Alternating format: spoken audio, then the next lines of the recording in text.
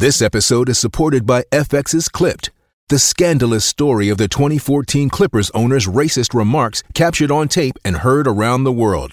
The series charts the tape's impact on a dysfunctional basketball organization striving to win against their reputation as the most cursed team in the league. Starring Lawrence Fishburne, Jackie Weaver, Cleopatra Coleman, and Ed O'Neill. FX's Clipped, streaming June 4th, only on Hulu.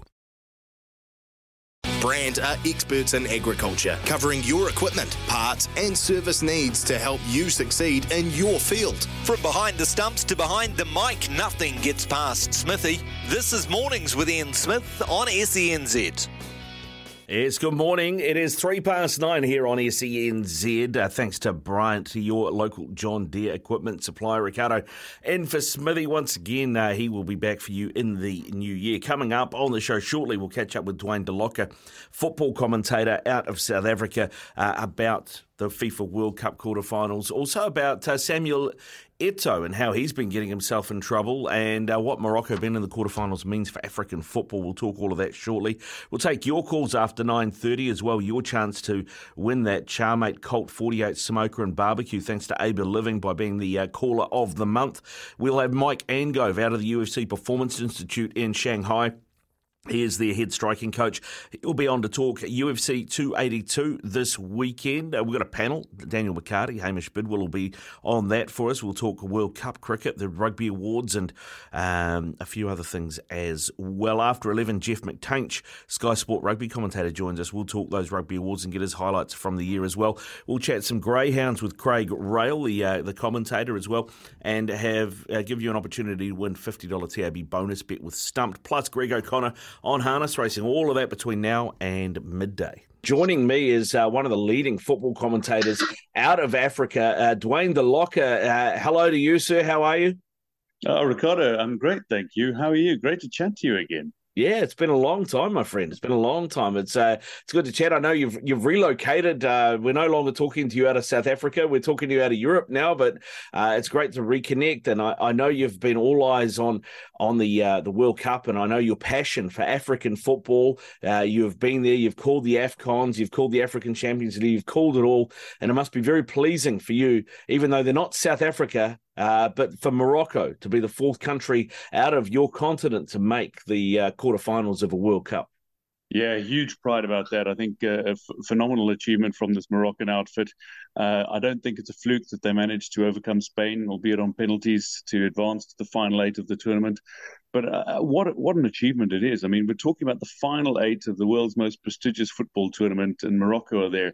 But it's a deliberate plan that this country has had for years now. They got themselves into a position in 2009 where they sat down and said, we need to start making a little more of our football. And they put together a plan that saw them launch everything from 2 women's professional leagues right the way through to upgrading facilities for clubs and having a national setup in Rabat, the capital city. What a remarkable academy and indeed practice facilities they have at the Mohammed VI complex. And all these things are starting to bear fruit now. I mean, Wydad Casablanca are the reigning African champions in the men's game. Royal Armed Forces are the reigning African champions in the women's game. Morocco's women's team have qualified for the FIFA Women's World Cup for the first time. Even the five-a-side football at the Paralympic Games ended up medaling the last time around with a bronze medal for the first time in history. So what I'm saying is there's been a very deliberate attempt from Morocco to get themselves into a position where they can compete and be among the best in the world. Their world ranking has been steadily rising. They're just outside the world's top 20.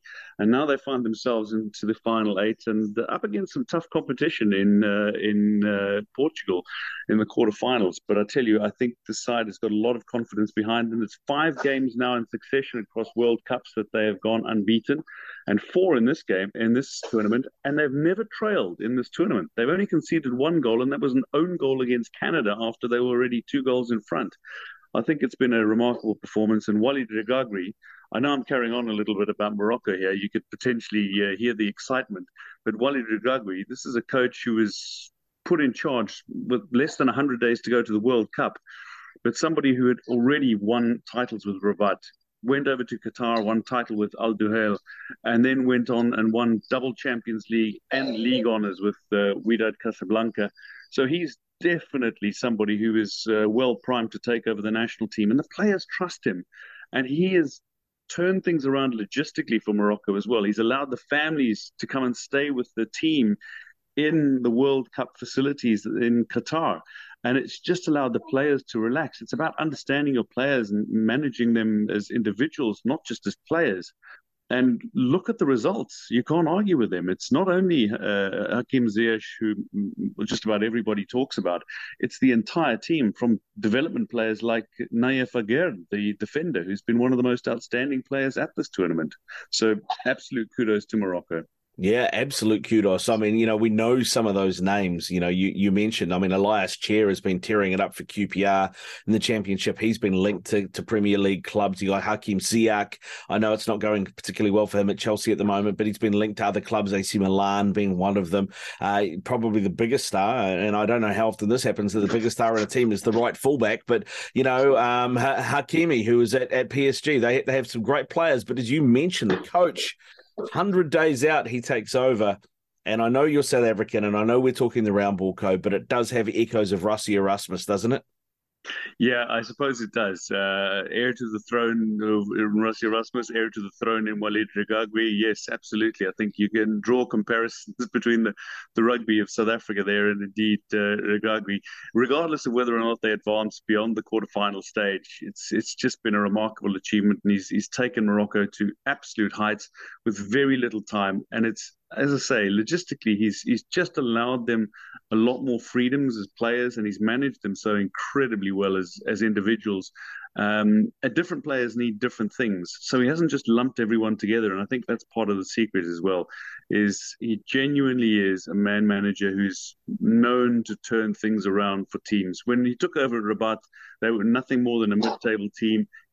Within a season, he had taken them to become champions in Morocco against some of the big clubs, the Rajas and the Wydads of this world, and then took a Wydad side that had a band full of egos and turned it into a winning team once again, and not just a winning team in Morocco, a winning team in the Champions League on more than one occasion. So yeah, absolute remarkable turnaround, but he's thoroughly deserving of the credit he's getting at the moment. And this is a Moroccan team, I think. I know that it's Portugal, right? We saw what Portugal did to Switzerland. But I think you look at Morocco and the way that they set up, they are a very hard team to break down. And I don't think this is a blip. I mean, you look at those strong players that we talk about, and they've got another World Cup in them. Hakimi will be 28 next World Cup. Ziyech will be 33 next World Cup. Elias Chair will be 29 next World Cup. I mean, we should see Morocco in the US, shouldn't we, in 2026? Well, you'd like to think so. You'd like to see the transition made from one to another. I mean, what you want to do is you want to see, like Nigeria in 94 and then subsequently following it up in 98, the way they did that. In terms of African pride, that is always remarkable. But what we haven't seen is any real follow-up outside of that from an African team perspective. Cameroon, Ghana, Senegal, they're all sides that have reached the quarterfinal stages, but they haven't really come close since with their performances. And I think that's something that we'd really like to see is the transition, keep it going and keep the continuity going across a 4-year period or even more than that. But I think for Morocco, you're just spot on. Yes, they've got a good blend of youth and experience, but there is plenty of youth that is being used by Walid Regragui. And that back four with Saiss, Aguerd, Mazraoui and Hakimi, I think could still be around for the next World Cup, and that's where the strength lies. I mean, defensively they've been absolutely outstanding. Those back four and goalkeeper Yassine Bounou have been utterly remarkable in their performances so far. Yeah, and it did tickle me a little bit to see. I can't remember. I think it might have been Rodri from Spain saying they did nothing. They played no football. They sat in and they tried to just play us on the counter. It's like you look at the Spanish statistics from 120 minutes, they had 2 shots. It's like, hang on, glasses, yes. Stones, what are you doing? Yeah, I mean, they didn't allow Spain to play in many ways, but you you don't need to play pretty football to win. And football is about getting the result. It's not about playing a pretty football. And I think that's something that Morocco have made clear as well. They can play very wide, expansive football. But if you're about to take Spain on playing a wide, expansive, high-tempo game, you're not going to win that game. So tactically, Regragui got his tactics absolutely spot on. And I didn't think it was a dull affair to watch. But yes, they stunned Spain. And I think some of the comments have been, from a Spanish perspective, a little unjust. But you can understand the heartache for Spain as well. I mean, they're needing to find some excuses here because they lost to a side that put them to the sword and defeated all their tactics. Yeah, 1,000 penalties did them no good in practice, that's for sure, Dwayne. Now, we should. I will ask you about quarterfinal predictions momentarily, but I wanted to ask you about Samuel Eto'o, one of the biggest stars in African football history. He is a senior figure with the Cameroonian FA. He was a star at Barcelona. He was a star in Serie A. I've seen the footage. He assaulted a blogger outside the game after Brazil. I've watched the footage. My personal opinion, I probably would have kicked him in the face as well, because the guy was definitely trying to provoke him, trying to get a reaction.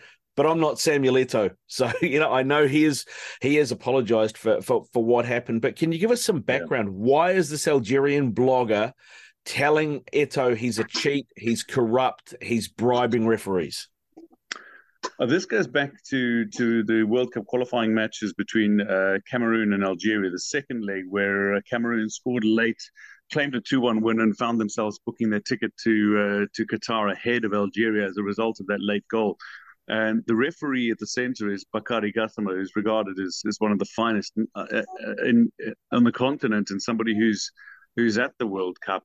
He's a very well-respected individual, and FIFA waved away any of the protests that Algeria made, and certainly haven't agreed or found any merit in the argument that Algeria have put forward, saying that Cameroon cheated or had the referee on their side in getting the result that they needed to qualify for the World Cup. And in Algeria, it has been a source of great disappointment and great anger, because they feel that they were cheated out of a place in Qatar 2022.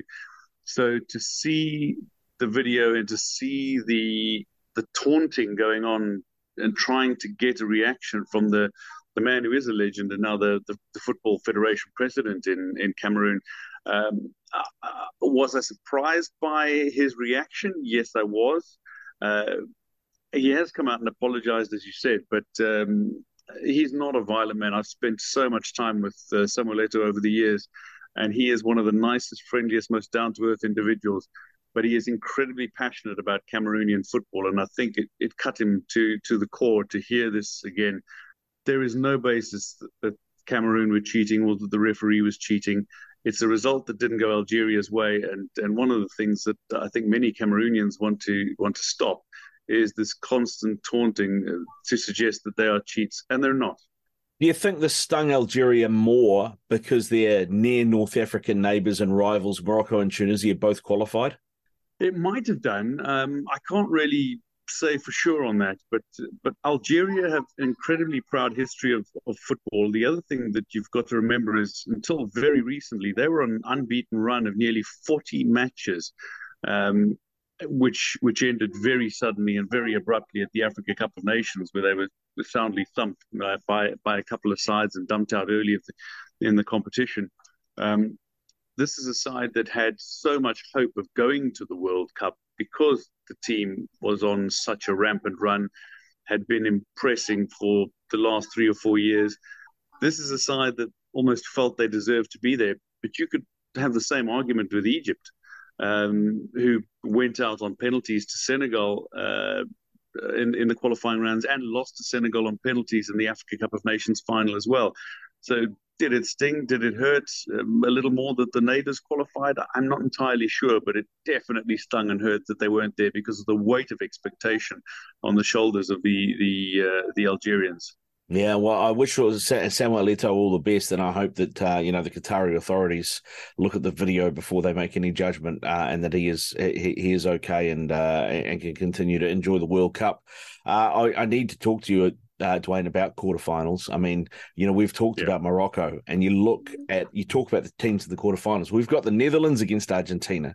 We've got England against France. We have Croatia. Last time they ran a World Cup, they were the finalists against the favourites, Brazil. And then Portugal, of course, the storied Portuguese team with Morocco. There's one team that does stand out when you read out that list, isn't there? Well, for me, there are two teams that stand out, and the one is Morocco for being the last Arab representative, the only African representative, and of course, my heart is lying with Morocco. I can't lie, but for me, Brazil stands out as being the one to watch. This is a side that has perhaps underperformed in their performances, but the quality and potential that they possess, nobody can match. Nobody can match on the pitch. Putting in the performances, I think France is the team to watch. France and England. When England clicked against Senegal, they looked formidable. But for the first 35 minutes of their round of 16 tie, they looked like they were under the cosh by a Senegal side that were missing some of their biggest stars. Cheikhou Kouyaté wasn't there. Sadio Mane wasn't there.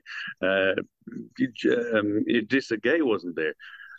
So is the England side that played in the first half going to pitch up against France, or is the England side that played in the second half going to pitch up against France?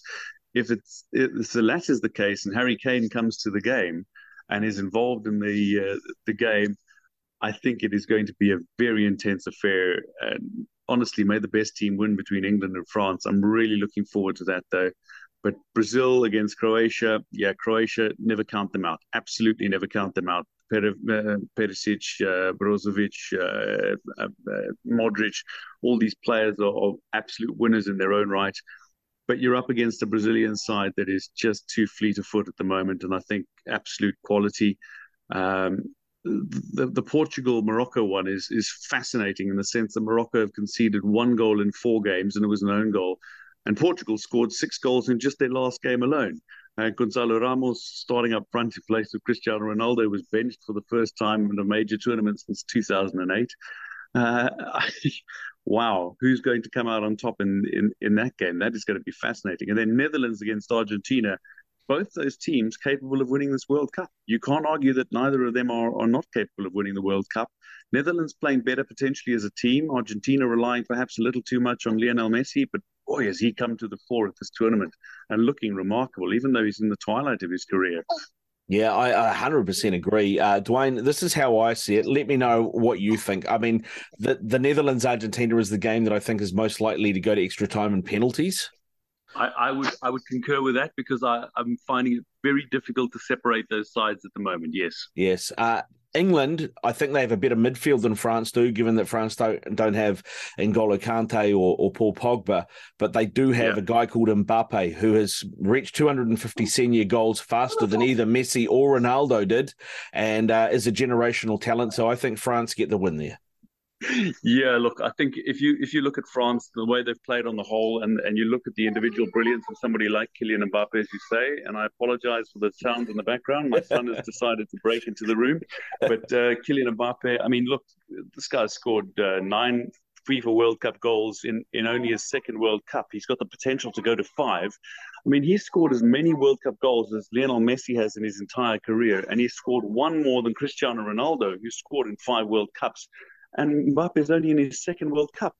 Another 7 goals in the next 3 World Cups, for example, and he'll be leading record scorer at World Cups in history. It's remarkable to think. Yes, we're putting too much pressure perhaps on one individual who's still relatively young, but he's a World Cup winner. And France know what it takes to get to the World Cup final. They know what it takes to win.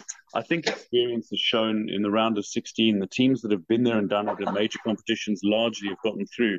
And I think again it might tell, but don't discount this England side. But I'm with you on giving it to France in terms of edging England in this quarterfinal tie. The Croatian midfield is probably the best at this World Cup, but they've done a lot of running. Brozovic, 16.8 kilometres against Japan, the most ever in a World Cup since they've been recording those statistics. Dwayne, I think if you want a smoky, Croatia to hold it to a draw at 90 minutes, but I think Brazil just have too much, and Neymar is a different player. I didn't used to like Neymar as a young player. Feels like he's really matured and he's really leading this team, and it's not all about him.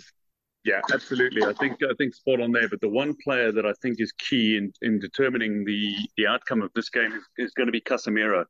Casemiro in midfield has been absolutely superb in breaking down play, and I want to see how Croatia managed to get beyond Casemiro, who wins the ball, who drives play wide, who doesn't allow teams to cross into the Brazilian half. I mean, these are all attributes that go on and help people win World Cups, help sides win World Cups. And it was Gilberto Silva played that role in 2002 when Brazil won the World Cup. And it was because Gilberto Silva was doing all the dirty work quietly. Nobody was able to really go beyond him. There was a freedom allowed to certain individuals like Ronaldo up front who saw Brazil to success at this World Cup. And I'm seeing a lot of similarities for me between the 2002 squad and the 2022 squad when you look at the key men in key positions. And for me, Casemiro and Gilberto Silva in many ways are playing a very similar role. And yeah, I'm not sure Croatia is going to be able to deal with Casemiro plus the attacking flair and talent of Brazil combined. Lastly, and I know I don't want to hurt your feelings, Dwayne, because I know you're a proud African and you want to see Morocco go as far as they can, but it felt to me after extra time penalties, maybe Morocco have played the World Cup and we've seen Portugal find a new level without Cristiano Ronaldo on the pitch. I just think they'll have too much. Well, this is an interesting one because which Portugal is going to pitch up? Is this the Portugal that battles to score goals and struggles to score goals in the European Championship, for example, or the one that scores 6 against Switzerland? I don't believe that Morocco is going to play the type of game that will allow Portugal that much freedom and space and opportunity to score as they did against Switzerland, who were happy to take on the Portuguese, and I think foolishly so. I think we're going to see a different result. I think it's going to be a very tight affair. Yes, if I take my heart out of this and I look at it off the top of my head, maybe Morocco has gone as far as they can go, but I still think they're in with a chance. They've got a couple of goal scorers who can come in and make things happen. And I think En-Nesyri wants to get on the score sheet again. Amrabat and Boufal have been astonishingly good, as has the defense in Yassine Bono. The other thing is Regragui is not going to allow the players to celebrate. They can celebrate the victory and then they're back to the drawing board. They're back to the serious business. I don't think they celebrate the wins the way that other teams might, having reached a climax or something. But whatever the result, I don't think it's going to be anything close to a 6-1 type of affair. I think it's going to be fairly close knit between these two sides. Yeah, 100% agree. And I look forward to it. The quarterfinals are intriguing indeed. Dwayne Delocker, thank you very much for your time, my friend. Go well, and lovely catching up with you. Ricardo, it's been great to chat to you again. Thank you. Yeah, it's just gone 9:30 here on SENZ. A reminder too, all the FIFA World Cup games are live here on SENZ or on the app. So download the app. You can check out the quarterfinal between Croatia and Brazil at 4 o'clock tomorrow morning, and then the Netherlands versus Argentina 8 o'clock tomorrow morning. So get amongst those on the SENZ app. Coming up in the rest of the hour, we're going to be taking your calls. 0800 150 811, 0800 150 811. Who have you got in the quarterfinals of the World Cup? Have you got any questions on that? Throw those through. You can do that on 0800 150 811 or 8833. What about the mess that is Australian cricket at the moment? Boy, they have resurrected Sandpaper Gate, and they're just doing it to themselves. As Radiohead once said, you do it to yourself, you do, and that's what really hurts. So get your thoughts on that and some of the debacle that is. Some of the stories coming out there. James Erskine, the manager of David Warner, basically saying that Cricket Australia officials told the players to tamper with the ball. We'll get your take on all of that. 0800 150 811. SENZ's Caller of the Month is going to win themselves a Charmate Colt 48 Smoker and Barbecue thanks to Ava Living too. So every reason to get involved and jump on the phone. Here's the latest in news and sport for you with Aroha. 25 away from 10. Yeah, time for your calls. 0800 150 811. 0800 150 811. As I mentioned earlier, SENZ's Caller of the Month will win themselves a Charmate Colt 48 Smoker and Barbecue thanks to Aber Living. So jump on the blower, give us a bell. What do you want to talk? Do you want to talk the World Cup, the FIFA World Cup? We're at the pointy end now, aren't we? We have 8 teams left. We've got 2 games tomorrow morning, 2 games Sunday morning, and then it'll be down to 4. Who do you like? Who has caught your attention? Who do you think is going to go all the way? Let us know. 0800 150 811. What about Cricket Australia? We talked a little bit about David Warner yesterday, throwing his toys out the cot, saying that he didn't want to have a public hearing about whether or not he should be eligible to captain his team again. And after getting a lifetime ban from captaincy because of Sandpaper Gate, well, they've just opened a massive can of worms now. It's all being relived now in the press. Maybe they do need to have one of those public hearings, not just about David Warner, but about the people running Cricket Australia. I mean, James Erskine, David Warner's manager, saying that Cricket Australia officials told the team to tamper with the ball. After they had lost a test series against South Africa in 2016, they told them do whatever it takes. So, have they got fit leadership at Cricket Australia? I mean, we've had conversations the last little while. Ken Rutherford was one of them, saying that, people in Australia have fallen out of love with their cricket team because they're just unlikable. The guys in the team are unlikable. Maybe that goes all the way to the top. Keen to get your thoughts on that. 0800 150 811. 0800 150 811. There's a guy that works for SEN out of Australia who's been here over the last week, a guy called Chappie, and Chappie is a big cricket fan. Now, this is a guy who is a dyed-in-the-wool Australian cricket fan, right? He plays cricket every weekend. He's got a team that he plays with. He is also a member of the MCG. As a member of the MCG, you can rock up and go to any game, anytime you want, right? He hasn't been and watched the Australian cricket team in 7 years because he's just lost interest in them because of their behaviour. What does that say? I mean, this is a guy who's a really passionate cricket fan too. He said he'd rather watch, in fact he does, he follows the Pakistani team and the Indian team more than he follows the Australian team. He thinks they're better to watch, play better cricket, and there's less baggage, less drama.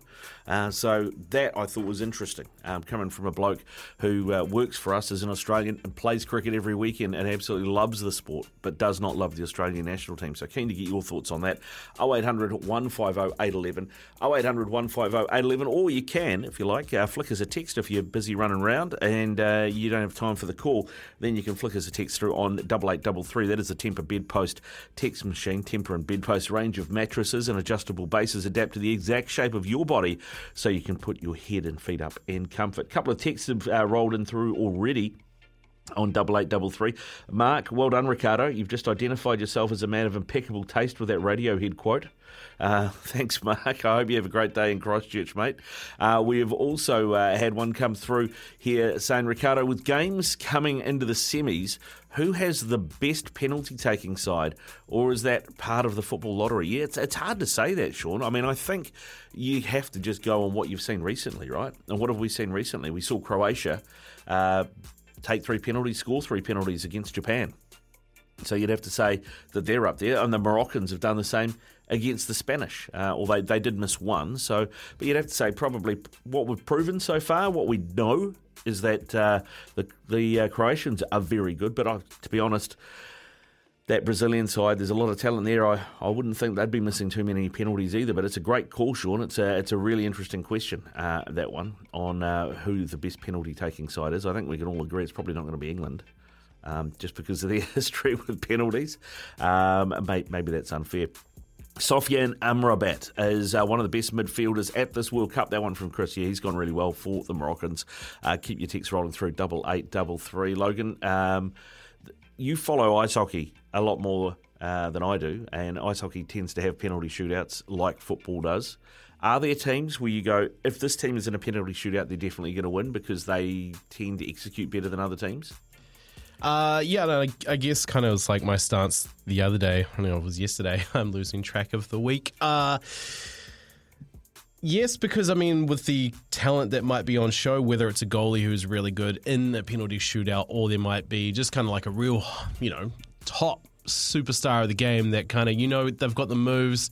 There's some players that are just kind of known to be really good at shootouts. I mean, TJ Oshie has kind of been famous for doing it for Team USA when called upon. But I think a lot like, I'm not sure who it was we had on the other day. Actually, it might have been Jacob Spoonley talking about, shootouts. Goalkeepers clearly do their homework, right? Yep. We saw that with Morocco, and it will be the same thing in the NHL as well. Those goalies will do their homework. What kind of moves do people go for? And it'll be the same in football. Do they favour a certain side? And I got the feeling with Morocco's performance there, they really did their homework because most of those kicks were read perfectly. So I'm out of the teams that are still in the FIFA World Cup. Is there a team there, like a goalie who's really doing their homework? And you would like to think perhaps England might be doing a little bit of extra homework there, just to maybe break a bit of hoodoo. Well, I talked to Ruben Parker yesterday, the new goalkeeping coach for the Phoenix, and I said to him, Golden Glove is an award they give out, right, for the best keeper at the tournament. And we often don't tend to talk about that so much, Logan. We talk about Golden Ball for best player or Golden Boot for highest scorer. Don't often talk about best keeper at the tournament. And he said Pickford first off, which interests me. I thought it's an interesting call, but he thinks Pickford, Chesney, the Polish keeper, obviously they're no longer in it, but he said he's had a good World Cup. And then Alisson, the Brazilian keeper. So those were his top three. And then we talked penalty shootouts, Litkovic, the Croatian keeper, and Bono, the Moroccan keeper. And he's like, that's just mentally tough. Yeah, what is it with that? Like, to be fair, we love goal scorers, no matter like what sport it is where you're scoring a goal. But man, I do love a good goalie. Like, I have a lot of respect for that position because you can be really hung out to dry. Yeah. And sometimes you can just really come through and steal a game. Totally. And there's not no pressure on the goalkeeper. That's unfair. I would say, though, that the expectation is on the guy taking the penalty, not on the goalkeeper to save it, right? I think that's interesting. And there have been some very good goalkeepers. I mean, mentioned it yesterday with Ruben too. Andrew Redmayne, the Aussie keeper who, was the hero of the penalty shootout. The grey wiggle. Yeah, against Peru that got Australia to the World Cup. Not only was he great in terms of dancing on the line and trying to put the Peruvians off and, saving penalties, but the Peruvian keeper had his water bottle, and on the side of the water bottle, he had all his notes for the Australian penalty takers. He saw that when the Peruvian keeper went in goal to save a pen. He just grabbed the bottle and threw it into the crowd, so he no longer had his notes. To be fair, I would have done the exact same thing. That is superb. That is That's like going into a science test, right, and having the answers like on your arm or something. Like, yeah, exactly. Come on, exactly. So no, it was a great piece of work from Andrew Redmayne. So yeah, I hope Sean that has answered a few of those questions for you. A couple more texts have rolled in on 8833. Those cheating Aussies should never be allowed to play again. From Marshy of the Hawke's Bay. Marshy, there might be some ICC might be interested in this, mightn't they? If they're saying it's Cricket Australia have been informing their players to do this. If they can prove that, boy, the ICC might have something to say about the administration of Australian cricket. This one, no name on it, has come through. I thought the Rugby Awards on Sky last night was the worst I think I've seen. The Rugby Union cost-cutting, or they just don't care about the awards? I don't know. That's a great question. I don't know who pays for the awards. Do the Rugby Union pay for the awards, or does Sky pay for the awards? Because they're showing it. That's a great question. I don't know. We will find out for you, though. To be honest, I haven't watched it. I just read the results of the awards. I didn't actually watch the show because we had our Christmas do last night. So that's my excuse anyway. But we will try and find out that for you.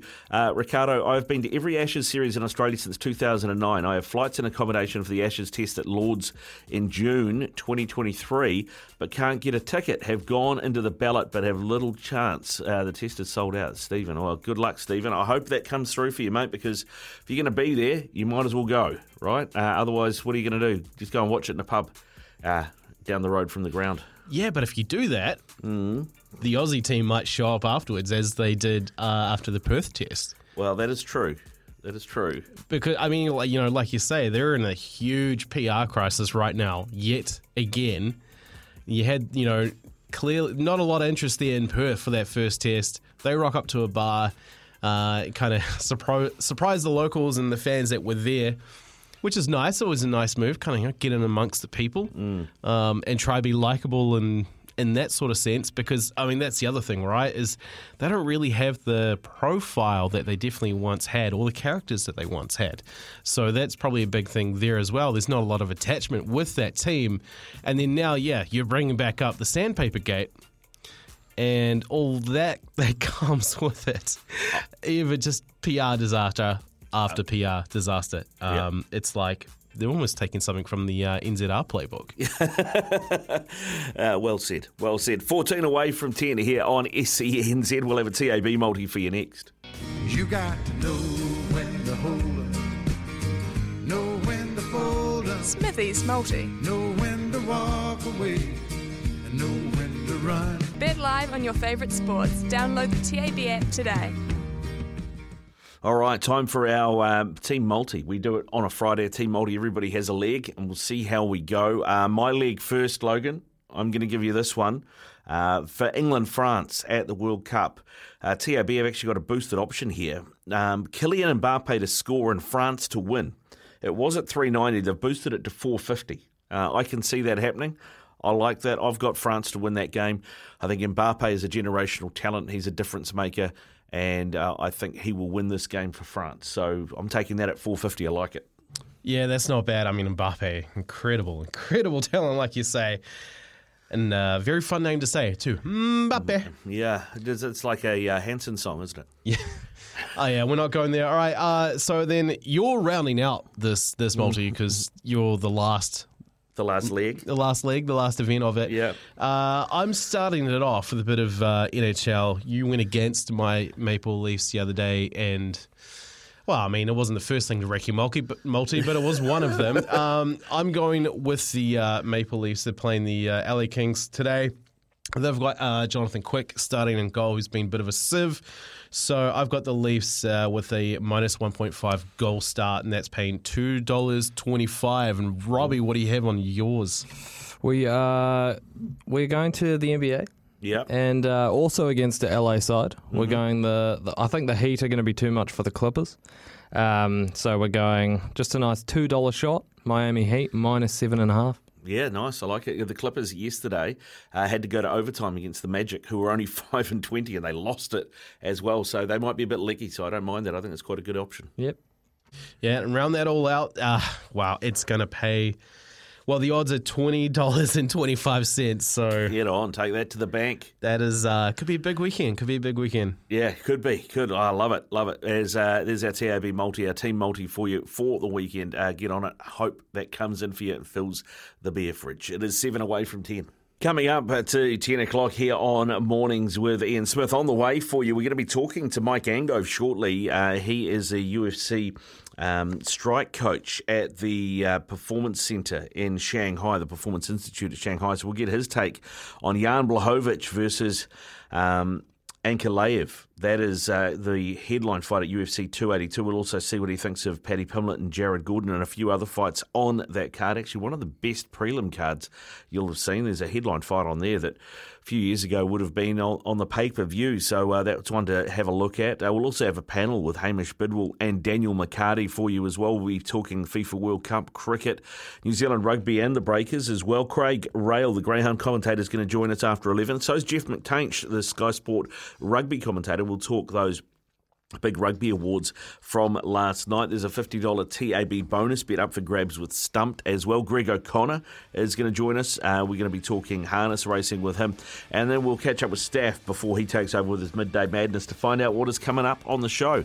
So all of that is heading your way between now and midday. And we'll make sure we keep it all up to date for you with the latest in news and sport right now. Here is Aroa Hathaway. SENZ, it is 10:04 on your Friday morning. Welcome to the weekend, well, nearly welcome to the weekend at least, and we have a whole bunch coming your way between now and midday, including chats with some of the top players in both greyhounds and harness racing. We're going to be talking rugby awards with Jeff McTainch as well. We've got a panel coming with Hamish Bidwell and Daniel McCarty too. But right now it is time to talk UFC because UFC 282 is on this weekend, and Mike Angove, the head striking coach for UFC Performance Institute Shanghai, joins us. G'day, Mike. How are you? Yeah, not too bad. Waiting for an Uber in Auckland. We just got along the way. Apologies for the background noise in the way. Yeah, whereabouts are you heading to, mate? Just into the gym straight. It never stops, mate. It never stops. Hey, let's talk this weekend. UFC 282.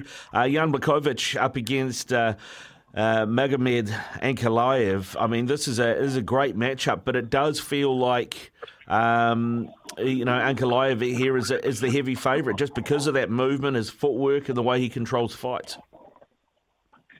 Yeah, well, look, it feels like a passing of the torch, really. Obviously, Glover narrowly lost to Jiri Prochazka in a fight he was winning, which led to this fight not being able to take place with the injuries to Prochazka. Then we go Jan, the former champ. He's a very good striker, decent grappling, but not absolutely world-class grappling. Against Ankalaev, who is a very, very sharp striker. He's very aggressive. He picks his shots well, and he can move, and he's defensively sound. So the question's really, can Jan's striking match up with the aggression and the speed of Ankalaev? Thus far, we haven't seen that happen in terms of people who've matched up with Ankalaev. He's very, very strong across the board. It's an interesting fight. Blachowicz has good power. Ankalaev has a decent chin. Blachowicz has some things he does very, very well. He's very left-hand dominant. Ankalaev has got a variety, but as we said, it's a fascinating matchup. We get to see whether Ankalaev is ready to take that first step up. Yeah, it's going to be a real test for him because, I mean, the one thing that Jan Blachowicz does have that Ankalaev doesn't have is one-punch knockout power, right? Yeah, but, he certainly has the one-punch knockout power, but Ankalaev's finished a lot of fighters. He's decent, He may not have single-shot devastating power, but he's going to hurt you with every shot that he throws. So that's something we have to keep very much in mind. I mean, if you're Blachowicz, I look at this and, because of you mentioned the footwork and the movement of Ankalaev, I kind of think, well, you don't necessarily want to grapple Ankalaev. You do want to try and push him to the cage and try and keep him up against the cage as much as you can. I mean, if you're coaching Jan, what would you be telling him in this fight? Well, they're both going to feel each other out on the feet first. Jan's going to see whether his, very solid defensive game, his good distance management, his decent jab, can mitigate the speed and variety of Ankalaev.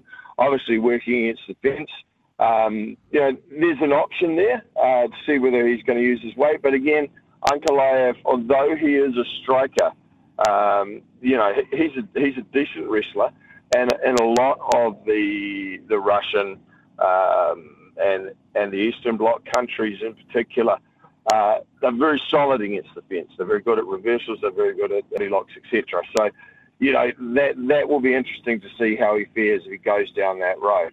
I think both of them are naturally strikers, so that's where we're going to see the first adaptation. Who starts to get on top there will lead to, the first adjustment in the fight, if you know what I mean. Yeah, for sure. The punters love Ankalaev. What chance do you give Blachowicz of maybe, one-shotting him and getting a W here? You got to give Blachowicz a lot of chance. He knows it's last chance to learn, so there'll be a sense of desperation there. This is his second opportunity at a title. He was always the underdog. He's used to being the underdog, and I think he thrives in that environment. And in that context. So, I'd give him more than a decent chance. He's a former UFC champion. He's dealt with the speed of Israel Adesanya. who's a varied striker. So that gives you an idea he does have the ability to control distance and length and timing with someone who's quicker than him. So we've got to remember it's not just, Jan's a slow old man. He's still dangerous. In the heavyweights, you peak later in age. He's not as old as Glover. He's still very strong. So I think we've got to factor in those things when we start considering what it really is this too big a step for Ankalaev to make at this point, or is it really his time? And for a long time, he and Prohaska have been seen as the heir apparent in the light heavyweight division. And, this is a step he would have had to make, really, regardless of whether or not it was a title fight. He was due this kind of step-up fight. So it would have been a Jan Blachowicz, or it would have been a Glover Teixeira in any case. And so now we're going to see it in a title context. Looking forward to that as the headline fight at UFC 282. Of course, the other main event on the card is it's quite funny to look at, but obviously Dana White sees Paddy Pimblett as a guy who is box office, much like Conor McGregor, because even though he's unranked, he's only in his fourth fight against Jared Gordon in the UFC. He is on that main card. He is right at the pointy end of it as well. I mean, the fight against Jared Gordon looks pretty well matched too. These are two guys who have quite similar records and quite similar approaches. Again, matchmakers can determine the outcome of fights in many cases. So what I'm looking at here is to see an improvement in Paddy Pimblett's striking. He's an aggressive striker, but without the defensive responsibility. He's got a decent chin, but that will cost him against better guys. Burrows is also a grappler. Pimblett's got a very good grappling game. We'll see how that shapes out. But clearly, I think it's well matched. I think Pimblett's probably an edge in terms of favourite, and it's giving him an opportunity at the top of the gate to see if he can, continue to be the entertainer and continue on his run in the UFC. Because clearly, people love him. And obviously also we've got to remember UK is becoming a big market, so you need a couple of rock stars to put on the card when they head back to the UK. Yeah, it's interesting you say that, because there's a guy that is on the main card who I feel is almost at last chance saloon with the UFC, and that's Darren Till. He's lost 4 of his last 5 fights. And Dricus du Plessis is coming the other way, young South African fighter. He's had a performance of the night already. He's only had 3 fights in the UFC. He's won all 3. This is a dangerous fight for Darren Till. Yeah, but every fight at the level that Darren's at is dangerous. I wouldn't underestimate Darren. Du Plessis, to be honest, I haven't spent a huge amount of time studying him. But, Till, he's entertaining. He's had a couple of fights that were very close. You've got to remember he dropped Whittaker, and Whittaker pushed Israel close. And that was a fight that was basically determined in the final round by takedown. So we've got to remember that Till is still very dangerous. We remember him being knocked out by Masvidal, but we forget that he smashed him early in that fight. So look, Till is dangerous. He's a very, very good striker. I'm fascinated to see what he's been doing with the Chechen, the Smash brothers. I assume if he's been working with Hamzat and just hasn't been going out to the club and getting on the cast, I assume he'll be trying to add to his game, because we all know what Till's weakness has been. It's been in his takedown and his grappling work. So, let's have a look at that. Let's see how he's developed. I think his striking would serve him well in this fight. Du Plessis can't really afford to make a mistake. What I'll be interested to see is if Du Plessis chooses to go the wrestling route, and whether or not... Oh, sorry, mate, we just had a truck driver who's blind pull in front of us. We had to pause for a second. Yeah. So it'll be interesting to see how Till's grappling has improved, because I think that's a key facet in this game. Yeah, indeed. All right, mate. I look forward to that one. And then there's a fight that's actually on the early prelim card, which is amazing for me because Alexander Hernandez, not long ago, was a main card guy. He's fighting Billy Quarantillo, and this, I think, is going to be a really interesting fight. If I was a man to look at stats, I would say that this is just about nailed on for Alexander the Great, because he goes win-loss, win-loss, win-loss, win-loss, win-loss the last 8 fights, and so he's due a win, right? That's how it works. Yeah, well, they've matched that up for a reason. I've got to be honest, I haven't looked at his opponent much, but he's still a very capable fighter, and you have to look at who he's fought and who he's lost against. He is a decent level fighter who, unfortunately, due to his record, is now become a journeyman, if you like, and that's essentially where we will see with this fight. Is he good enough to deal with a younger guy up and coming? Yeah, it is going to be interesting. I mean, Quarantillo lost his last fight at UFC 268 by decision, but before that had been pretty good. I think he's had 4 knockout wins in the UFC as well, and was a contender for Fight of the Year. So that is going to be one to watch. I'm just surprised it is where it is on the card. Hey, Mike, I know you're just about at the gym, but before we let you go, Perth, March next year, is that really the focus for CKB at the moment? Yeah, of course. There won't be a lot of Christmas pudding being eaten by some of the fighters on the card. So that's going to be a critical element. And it's probably likely to have more Kiwis on that card as well. As the next sort of month or so develops, we've certainly got guys who we've got on notice for that card. Yeah, mate. All right, we look forward to that card, and I guess that'll have to be on the coaches to eat all the fighters share a Christmas pud. Then, will it? Is that how it works? Yeah, coaches have sacrificed enough in their career, and then we have to put up with fighters day in, day out. So yeah, every now and then, I guess it's okay to eat a bit of Christmas pudding. Yeah, good stuff, Mike. Hey, mate, really appreciate your time. Go well, have a good day, and enjoy your Christmas if we don't catch up beforehand. Yeah, cheers, mate. No worries. Bye-bye. Thank you. Mike Angove with us, talking UFC 282 on Sunday afternoon. Looking forward to that one. It is 10:17. We're back with the panel next. Big talk, big opinions, the panel. Talk to me, yeah. And joining us on the panel this morning out of the Hawke's Bay, the sunny Hawke's Bay, Hamish Bidwell. How are you, Hamish? It's grey, mate, which is good because I've got to go and cover some cricket tonight, and I don't really want to. I'd rather have a beer. So, look, I could get fish. I was going to say next Wednesday you've got an ODI there. What's we know what's going to happen on Wednesday, don't we, in Napier? Oh, you put me on the spot. Who's playing? The White Ferns in Bangladesh. Yeah, I think I'll give that a miss. I have no idea what the weather's doing, and good luck to them. Yeah. Good luck to them indeed. Also joining us out of the capital, Daniel McCarty. G'day, mate. How are you? Morning, Rick Dog. Good to speak to you. And bitters, it's been too long. Far too long. I tell you, boys, I had a multi the other day. You won't believe this.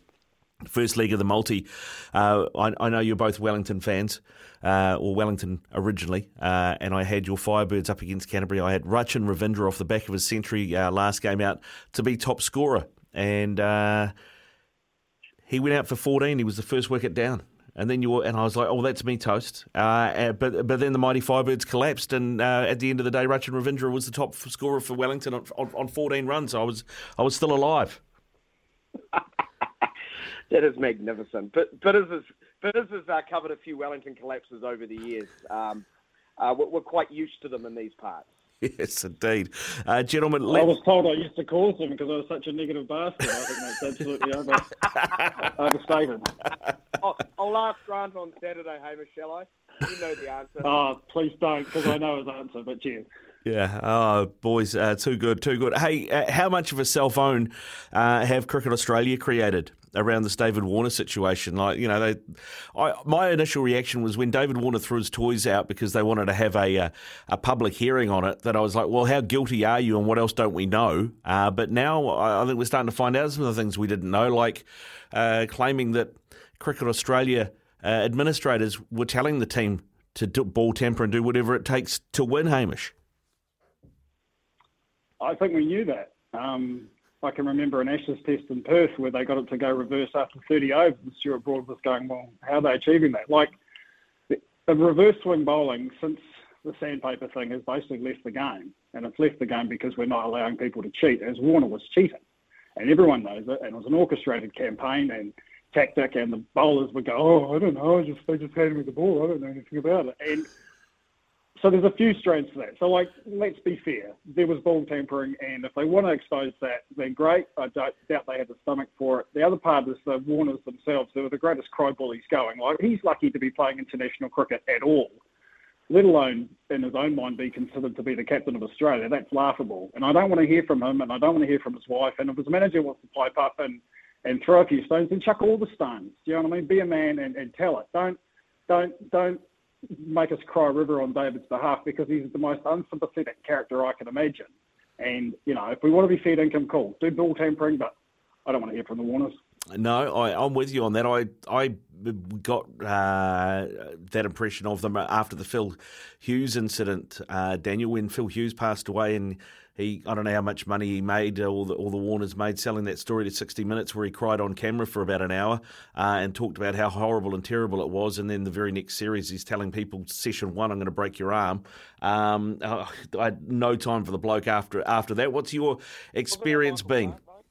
Bennett, who threatened to break someone's arm? Well, I think he was. Warner was vice captain and at the heart of all of it, though, wasn't he?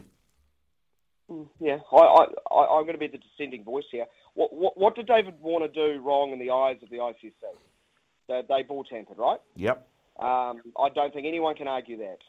The absolute laughable attempted cover-up in the immediate aftermath was pathetic and probably exacerbated matters.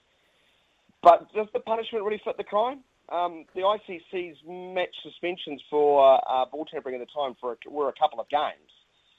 In all honesty, should someone receive a life ban for something of that? That's something I've always struggled with.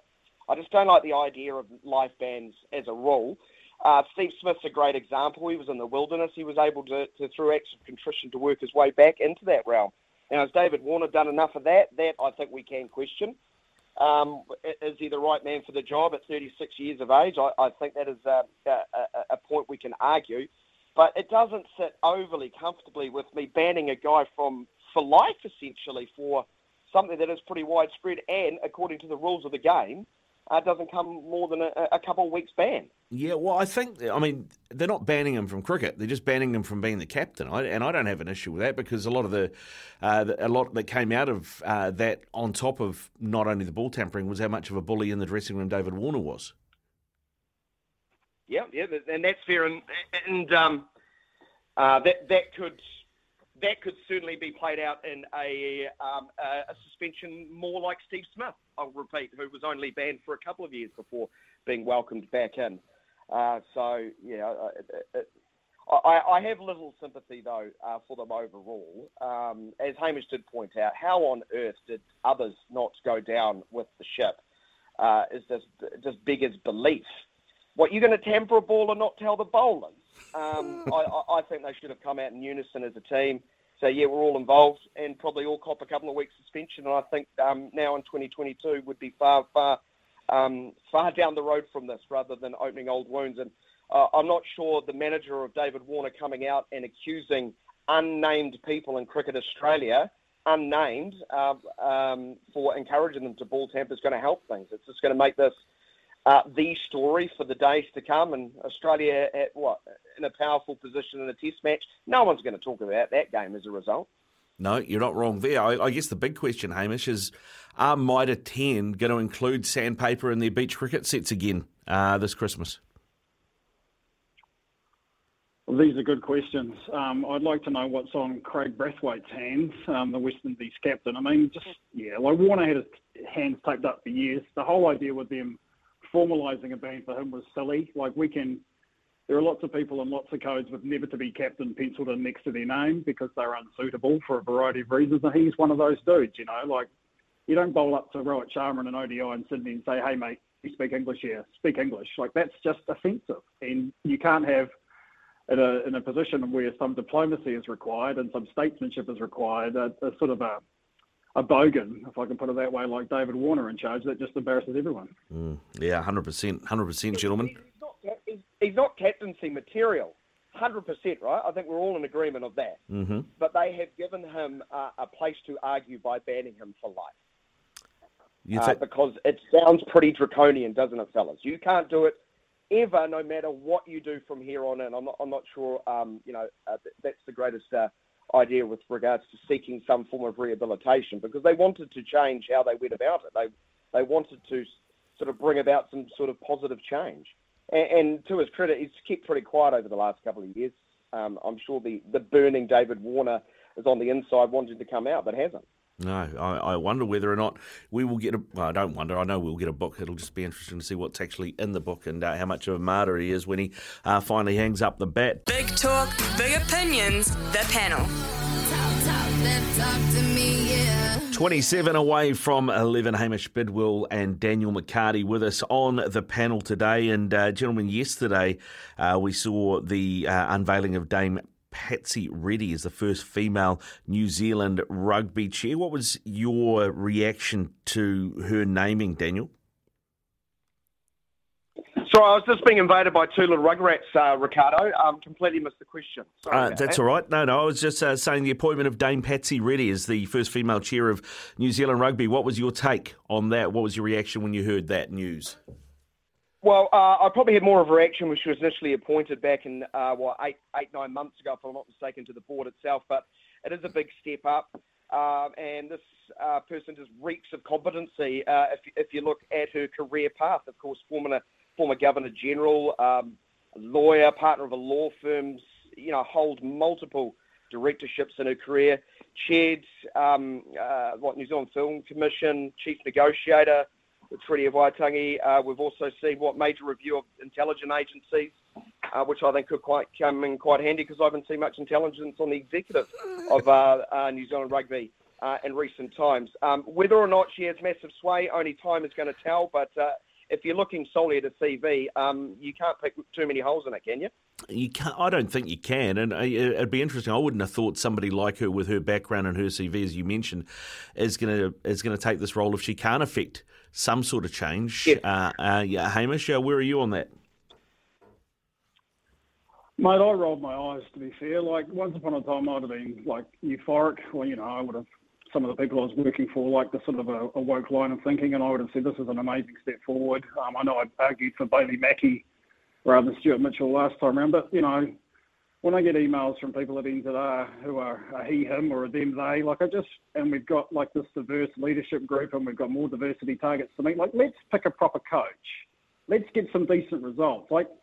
I don't care how diverse they are. I don't care all the boxes they tick. I don't care what rainbows whatever that they're bloody achieving. I just want a proper coach and some proper rugby. And all this other stuff, this virtue signalling nonsense, is one of the things that, to me, is making the game, or at least the All Blacks, a laughing stock. I'm a rugby fan. Most people are rugby fans, and we have to sort of opine about who we think's the right governance people. I don't care, but I just want them to get the right things done, and they can be as diverse as they want and as inclusive as they want. But it comes down to what happens on Saturdays, and what happens on Saturdays, to my thinking, is pretty mediocre.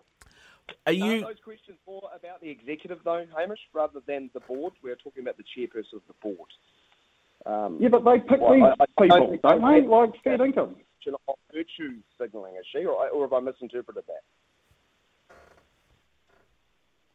We have got a deputy chairman who's Māori, a deputy chairman who's female Māori, and we've got a woman for the first time as chairman of the board. These aren't things done on, to me, competence. They're done on virtue signalling.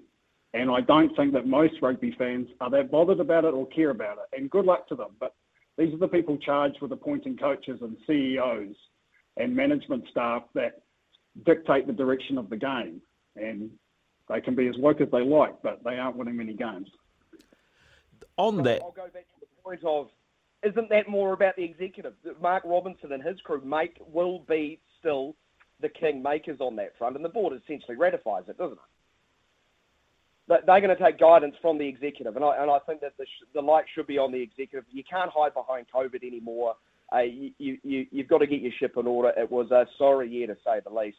And already months and months out, who has fears that they're going to sort of blunder the next coach appointment, a bit like last time around when they asked people to apply with their ideal assistant coaches. I don't know one sporting organisation in the world, a high functioning professional one, that gets people to apply for a head coaching role. Generally, you go out, you identify who's the best, and you do everything in your powers to get the team that you want. Well, I did wonder whether or not, the cynic in me, Hamish, whether or not, the timing of this was quite convenient, shall we say, for Mark Robinson and co, given the heat they're getting over who's going to be coaching the All Blacks post-2024, given how much of a dog's breakfast they made of it last time. Good on you. I didn't give it that much thought. I don't really... Oh, look, man, I don't know. Like, you're asking me to come on this and express an opinion, and really an honest truth, I don't really care. You know what I mean? Like, there's not a lot I really actually do care about in the world. I know that Brent Impey thought he ran New Zealand Rugby when he was the chairman, and I doubt that Dame Patsy really probably thinks that she's going to run it, but maybe she will. But in terms of a smokescreen, I don't know. Like... The Robertson thing appalls me, and it has appalled me for years, but that's just the way they run it. They're a company man company, and Foster's a good company man, and I don't know who they've got to unearth as the next company man. Maybe they'll get Schmidt to step up, but someone like Razor, who could potentially have an international gas, that would be disastrous for them because they're just so image conscious. I don't know what they're going to do. Is it a smokescreen? I doubt it, and I don't care. All right, well, let's move on then. Let's talk FIFA World Cup. Of course, we've got the quarterfinals coming up, but that has been overshadowed once again with some off-field stuff, Daniel. Nasser Al-Khater is under fire for comments after, apparently only 3 people died in building the World Cup stadium, but shock horror, we've had one die during the tournament. He said that death is just part of life and people shouldn't over-politicise it. So three people was their initial line prior to the tournament. About a week into the tournament, they actually changed that number, didn't they, Ricardo, and elevated it up substantially to better reflect the actual horror of building these stadiums. I know they've had a merry song and dance about the changes to employment law for migrant workers, which conveniently came about after the stadiums had been built. Timing was perfect on that. I'm not sure if you've actually played the clip to the audience, Ricardo, but it's the tone for which Nasser Al-Khater speaks in. So how dare you ask about this inconvenient death, which I'm pretty sure, and please correct me if I've got this wrong, occurred at the Saudi Arabia team facility. So it was actually on a FIFA World Cup area. He uses an air quotation marks, and I would have thought something on the lines of sharing your condolences straight away and actually talking about, hey, we are going to figure out what exactly happened and make sure this does not happen again. But it seemed more about how very dare you actually ask me about this. Just look, there's football over there. You can't have it both ways. No, you can't have it both ways. They've tried to sports wash this, Hamish, but it seems to be backfiring. I mean, there is more focus on this than there is just about anything else, and they just seem to make it worse and worse for themselves. Yeah, I think the outrage is at least 10 years too late.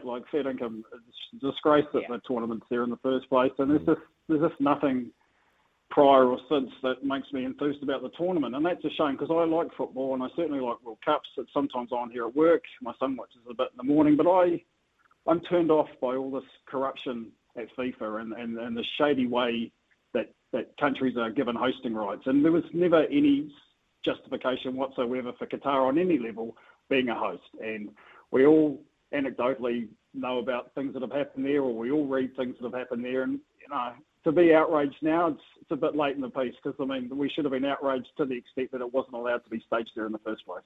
Yeah, 100%. We have been outraged at FIFA for a generation. FIFA just does not change. FIFA is a rule unto itself. It's a kingdom unto itself, and they're not going to change, are they? It does seem. And we're all going to be cynical about every appointment going forward and have huge doubts about it. As far as, is this overshadowing the World Cup, Ricardo? I would say no. I think this is a Western world issue. I think if you speak to people in other parts of the globe, I think Qatar are getting their way and they are just focusing on the football.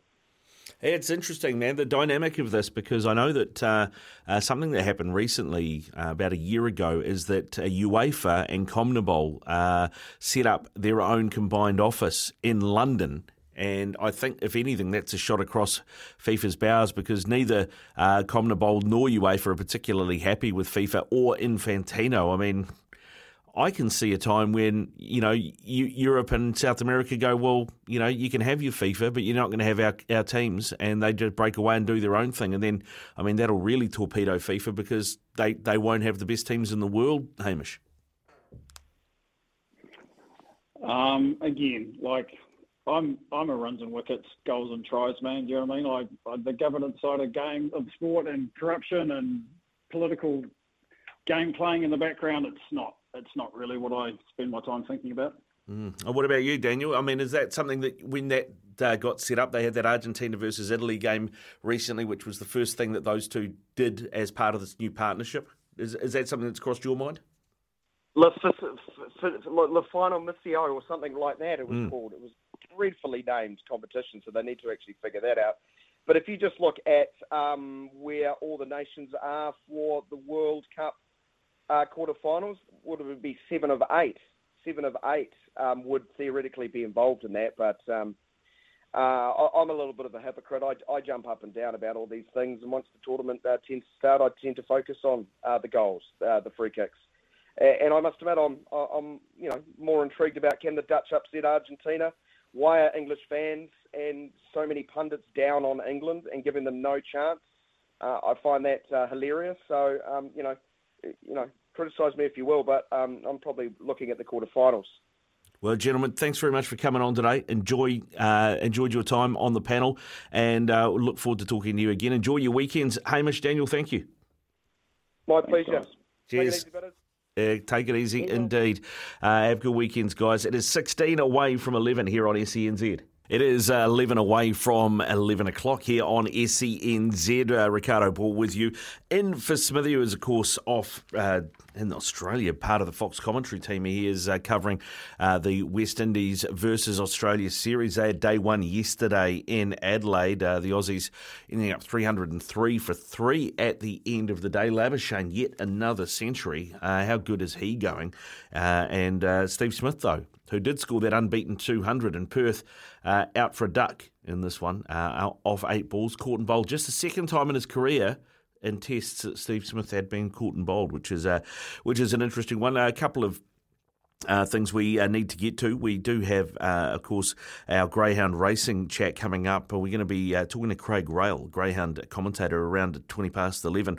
He hasn't been calling for a little while, but he is back on the call in Invercargill this Sunday. So it'll be 16 races he's going to call. Have to see if we can get a tip or two from him.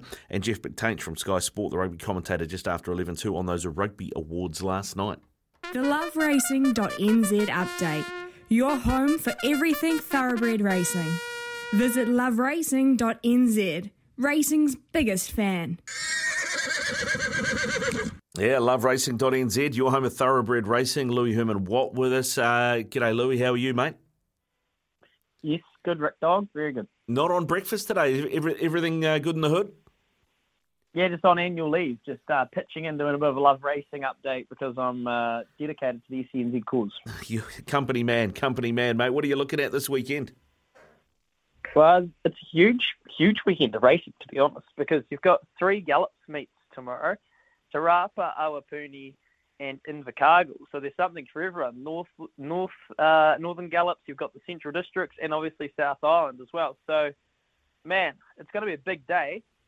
I would try and exercise patience if you're punting, because there's going to be races going pretty much every 5 minutes. So you want to make sure that you're nice and patient. But there are a couple at Te Rapa in particular I don't mind, and this is a real easy one to back. Race 7, SVR, barrier 10, so wide enough, but SVR was pretty much moral beaten last start. It got trapped along the inside, and when it was out late, it absolutely stormed home. Won't happen this time because A, Sam Weatherly's on, and B, again, barrier 10. So he's going to be out coming down the outside. He was so strong last start. I really think that at $482, you know what I like to say, Rick Dog? Each way all day. he won't be running out of the 3. I'd be very, very surprised, and I think he would be winning. Yeah. SVR, race 7, number 3. And look, we've been talking about Cinerama all week, and she's $1.85 now. I reckon they'll boost her, so you might get $2 or $2.05 or $2.10 tomorrow morning. I have had it on very good authority that she is as good as she could be, hoping the track is maybe a 5 or a 6, just so she can slightly get her toe into it a wee bit. But at $1.85 in the Carlisle Isuzu Stakes Race 6, Cinerama will be way too good. So there you go. There's a couple for you if you're doing a bit of shopping on a Friday. Yeah, definitely. And Cinerama Kempe was pretty fizzed about that in the studio this morning. I can tell you he had trackside 1 on in the studio, and every time they had their form coming up for the weekend and Cinerama came up, he was like a kid at Christmas, mate, pointing at the screen to everybody. Look at that! Yeah, well, fair enough, because she's going to be winning, and she's made him a lot of money, and she's in foal to Tarzino, and that horse will probably make him a lot of money as well, knowing the way Al Sharrock's breeding operation is going at the moment. Hey, Rick, the only other thing is Sunday night, you've got the Hong Kong International Races, and this is the best meet Hong Kong has all year. The best jockeys from around the world. I'm talking Ryan Moore, I'm talking Hugh Bowman, James McDonald. You've obviously got Zach Purden, you've got Vincent Ho there. This will be the feature piece of the weekend. Wherever you are around the world, all eyes on Sha Tin, Sunday night viewing in Hong Kong. It's going to be awesome. Golden 60, the king of Hong Kong, looking to win yet another Hong Kong mile. You've got the sprint. There's Kiwi connections everywhere. There's Kiwi-bred horses everywhere. You got Jamie Richards up there, and Jamie Richards, is going to join the mail run tomorrow with myself and Matty Croft at about 9:30 to talk about his Hong Kong operation and how it's all going for him up in Asia. Sounds good, mate. Good stuff, Louis. Enjoy the rest of your day off and your long weekend as well. LoveRacing.nz for all your thoroughbred racing news, previews, replays, profiles, and more. You can bet live on your favourite sports by downloading the TAB app today. Pip, if you've got the TAB app open, what should you be looking at ahead of the weekend? Oh, well, definitely, I think, go to Te Rapa under the racing section. Ricardo, good morning to you. It's going to be a huge day on Saturday. We've got the Group 3 Waikato Cup, race number 8, and South Obsessions, the best back there at $3.80. Just narrowly in behind Z Falls, who's a close second at $9, so a bit of each-way play there. And the race number 4, the Group 3 J-Swap Sprint, Clever Rugs is the best back at $11. And then in the Group 2 Cal Isuzu, which is race number 6, it's all Cinerama at the moment at 1.9. So those are the 3 features. And, of course, we better mention the Football World Cup. I can tell you, head-to-head money on Argentina v Netherlands, quite split down the middle. There's been 1,000 on Netherlands head-to-head at $350, 800 on Argentina to qualify at $158, and 2 $1,000 head-to-head bets on Portugal at $162. We had a couple of big bets coming this morning too, Ricardo, for Brazil to take out the whole comp, and in their head-to-head match at $133. Good stuff, Pip. Go well, mate. Have a great weekend. Enjoy the racing, and good luck on the punt with the football as well, eh? You too, mate. I'm sure you'll go well. Yeah, cheers, mate. Watch a bet live on your favourite sports and racing at tab.co.nz. Please gamble responsibly. R18. Now, coming up in the next hour, we're going to be talking rugby, greyhounds and harness racing. It's 11:03 here on SENZ Mornings with Ian Smith. Coming up this hour, Craig Rail, greyhound commentator, is going to join us. We'll talk about him returning to call a bumper 16 race card in Invercargill on Sunday. Maybe get a few tips from him as well. We have a $50 TAB bonus bet up for grabs with Stumped as well. Greg O'Connor is going to join us to talk about Trots Talk and harness racing this weekend, and we'll catch up with Staff as well before his Midday Madness kicks in after midday. Joining us right now, though, to talk rugby and the big award winners last night from the New Zealand Rugby Awards, the Sky Sport rugby commentator, Jeff McTainch. G'day, Jeff. How are you?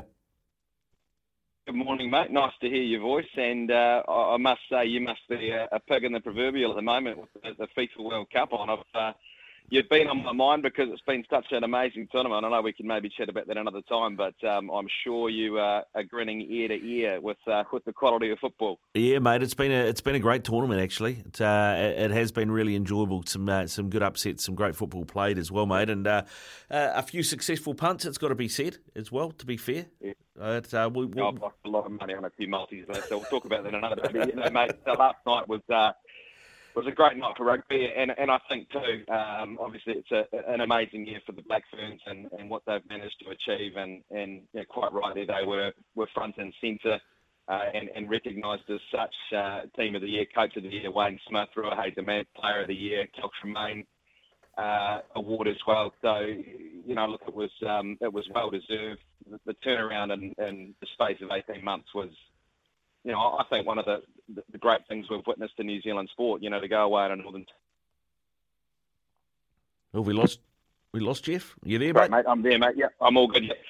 Losing, 4 tests on the tour last year, to come back and perform the way they did was simply remarkable. And that coaching team, I know it's going to be a tough road from here. I know the applicants had to get their names in the hat for the director of rugby, whatever the role they're going to call it, with the parting of Wayne Smith. But I think that you've got a couple of guys there, Wes Clark, Alan Bunting. Wes has been with the team since 2015. He's a great candidate. So is Alan Bunting as well. So there's a core there. There's a nucleus of good people, and that's the key. And that's what Wayne Smith. I think that's where the real success came, was actually bringing the right people together, galvanising not just that team, but getting those people in place that could make that happen. Because yes, he was the tip of the arrow, if you like. But he had the right people around him, and that's what he's done throughout his career. So a lot of that success has to go to Wayne Smith. Obviously, he was named World Coach of the Year as well, and he can go back and kick up the feet in Waihi and enjoy the summer and a cold beverage. But again, phenomenal performance. And if you look at the way, Ruahei Demant played, obviously Ardie Savea named All Black of the Year with a snub in the world awards. So it's great to see him get recognised statistically his best year that he's had.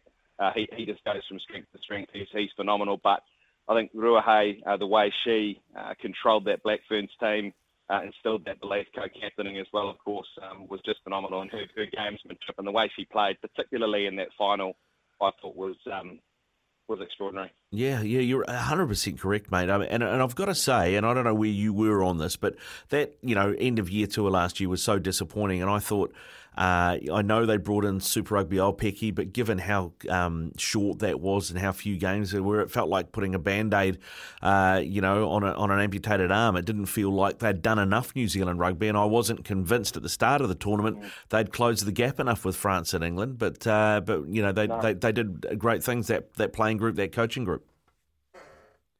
Yeah, and I think it's just testament to the years of experience from all of those people. Like, you bring in Graham Henry, you bring in Mike Cron, and others around Wayne Smith. I mean, he had the plan in his head, the professor, but you need the right people there. And look, there would have been people out there that would have argued, why are you bringing some of these coaches back in that they have had their time, if you like. But it just showed that you can't. Experience is so valuable, and to bring them in, and I think too at the point of their careers, Graham Henry has gone through a successful tenure with the All Blacks, with Wales, and Auckland and others over a long period of time. And I think he was at a point in his career where he, like Wayne Smith, just wanted to give back. Same with Mike Cron. So to come in, and I guess in that sort of relaxed frame, they were dancing at their first practices and things, and getting involved. I think that was really important too. So they knew the job at hand. They knew what the task was to rebuild this team and build that culture and build that belief. But I think they did it with a relaxed approach, which I think, Wayne Smith, he doesn't give too much away. I think in that last week leading up to the World Cup final, he did really well to hold that together and kind of keep that poker face, because I'm sure behind closed doors there was a few nerves and things. But throughout the whole time, as I say, there was that relaxed nature to this team. And I think, for me, looking at the way the Black Ferns performed this year, New Zealand rugby can really learn from it. I know Dame Passaretti's coming in as the new chair. Stuart Mitchell is going to be moving on. And so not just the performances on the field of this incredible team, but it's what we can do in the boardroom. And I know they're trying to get that mandated 40% on the New Zealand Rugby Board, and that's something that they're looking at doing in the new year if they can. So there's change across the whole game, and it's not just important for women's rugby. This is, during the World Cup, people say, "Oh, this is great for women's rugby." This is great for rugby, what the Black Ferns have achieved, but for the whole game. So we can all be immensely proud, and as I say, well deserved last night and well recognised. Yeah, maybe something that hasn't been talked about enough actually is, the crowds that we saw at the Women's Rugby World Cup were quite different demographically to the crowds that we traditionally see at All Blacks games, for example. And I think even the viewership numbers, when they had the free-to-air games, were different to what they tended to get as well previously. Yeah. So the knock-on effect of this is maybe something that wasn't sort of top of the list of what they thought they would achieve, but it's been a nice knock-on effect, if you like.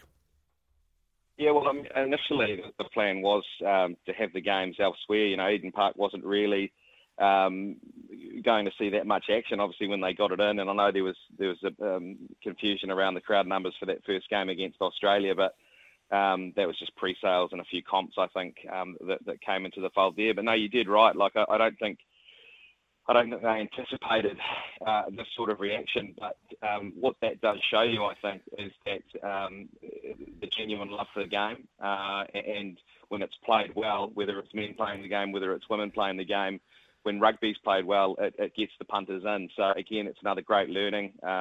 It's wonderful to see full houses and Whangarei at West Auckland and indeed at Eden Park. And I've got to say, watching that final, I was at home actually with my wife sitting on the couch, and it was one of the great moments of footy I've ever seen. Like it just blew me away, and just to see the crowd so involved, the atmosphere, the pride, the mana that was there, and above all though the quality of footy that was played, the execution. Stacey Flula's try, not surprisingly, try of the year as well was.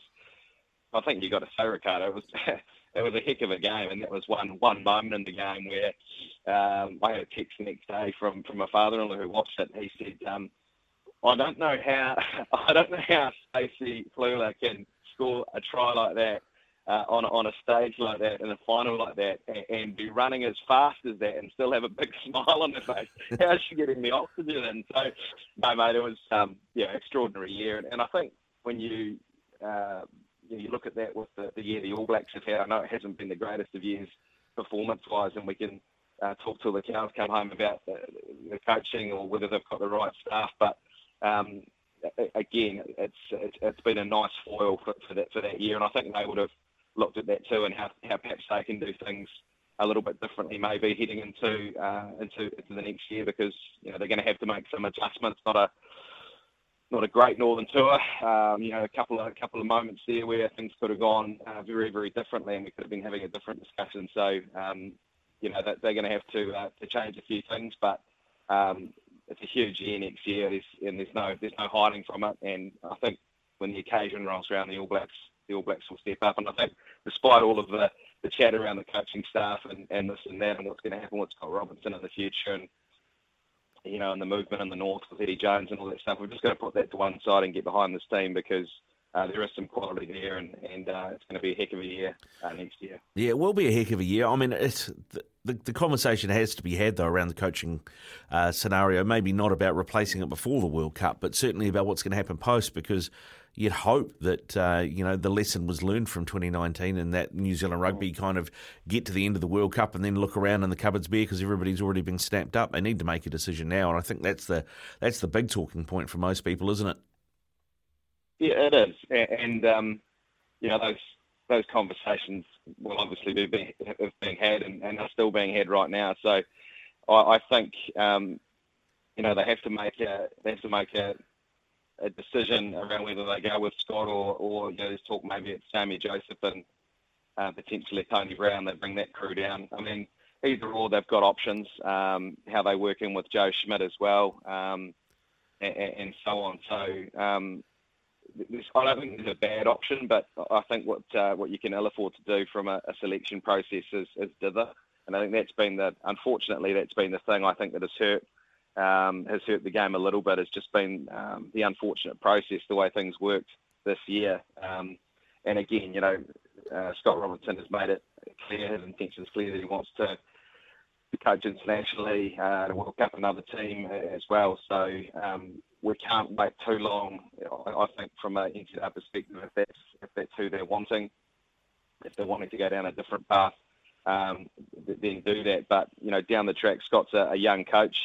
He's got a long career ahead of him we've seen with Sir Steve Hansen, Sir Graham Henry in the past, coaching abroad with Wales, and Deeds, Warren Gatlin heading back as well. So, I think it's advantageous to build that career experience aboard with another team, learn the ins and outs, and if that is the path for Scott Robertson, then good on him and good luck, because I'm sure he'll be successful in whichever team he takes on. But again, I go back to it. I think if they're going to make a call, they have to make a clear call, back it, and I think put the motions in place fairly early on. Because the last thing you want to do is leave it till the last minute. 100%, mate. 100%. I think that's something that needs to have been learned for sure. I mean, so many awards last night, so many awards given out, and I guess you look at some of the nominees, and I mean, if there was anything, it was all pretty straightforward. I thought about maybe an eyebrow raised about Portia Woodman not getting a nomination. Yeah, it's true. I mean, she was phenomenal at the World Cup, and obviously it was unfortunate what happened to her at the business end of the tournament, the final. It was sad to see, but she's been such a massive part of this Black Ferns journey, such a contributor. World Cup records left, right, and centre. But if you look at the players that she was up against, Ruahei Demante, as we've said. To win not only the Black Ferns Player of the Year, but the Tom French Memorial as well. She was just astonishing, and then you look on the other side of things, the other players that they had there that were just so integral. We talked a lot about the Black Ferns midfield at the World Cup, and obviously Stacey Fleur being recognised with the try of the year as well was special. So Portia is an incredible player, and she's had plenty of accolades during her career. There'll be many more, I'm sure, as well. But I think it's really hard to go past Ruahei in the way that she helped lead that team. Yeah, 100%, mate. And just finally, a mention of the Dwayne Monkley medal winner in Bryn Gatland. We did see him appear on that All Black 15 tour. Played a little bit in there.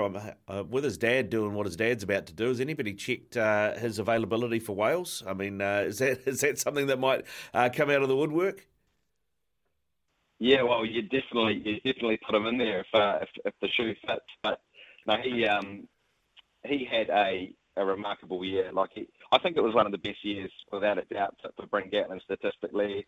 He's playing with almost a newfound confidence. I think there's always been a lot of pressure on Bryn's shoulders wherever he's played, and I'm not too sure why he managed to shake that off this year, but he did, and the old saying that the best players seem to have a little bit more time than others. I think a bit more time started to flow into his game this year, the way he played.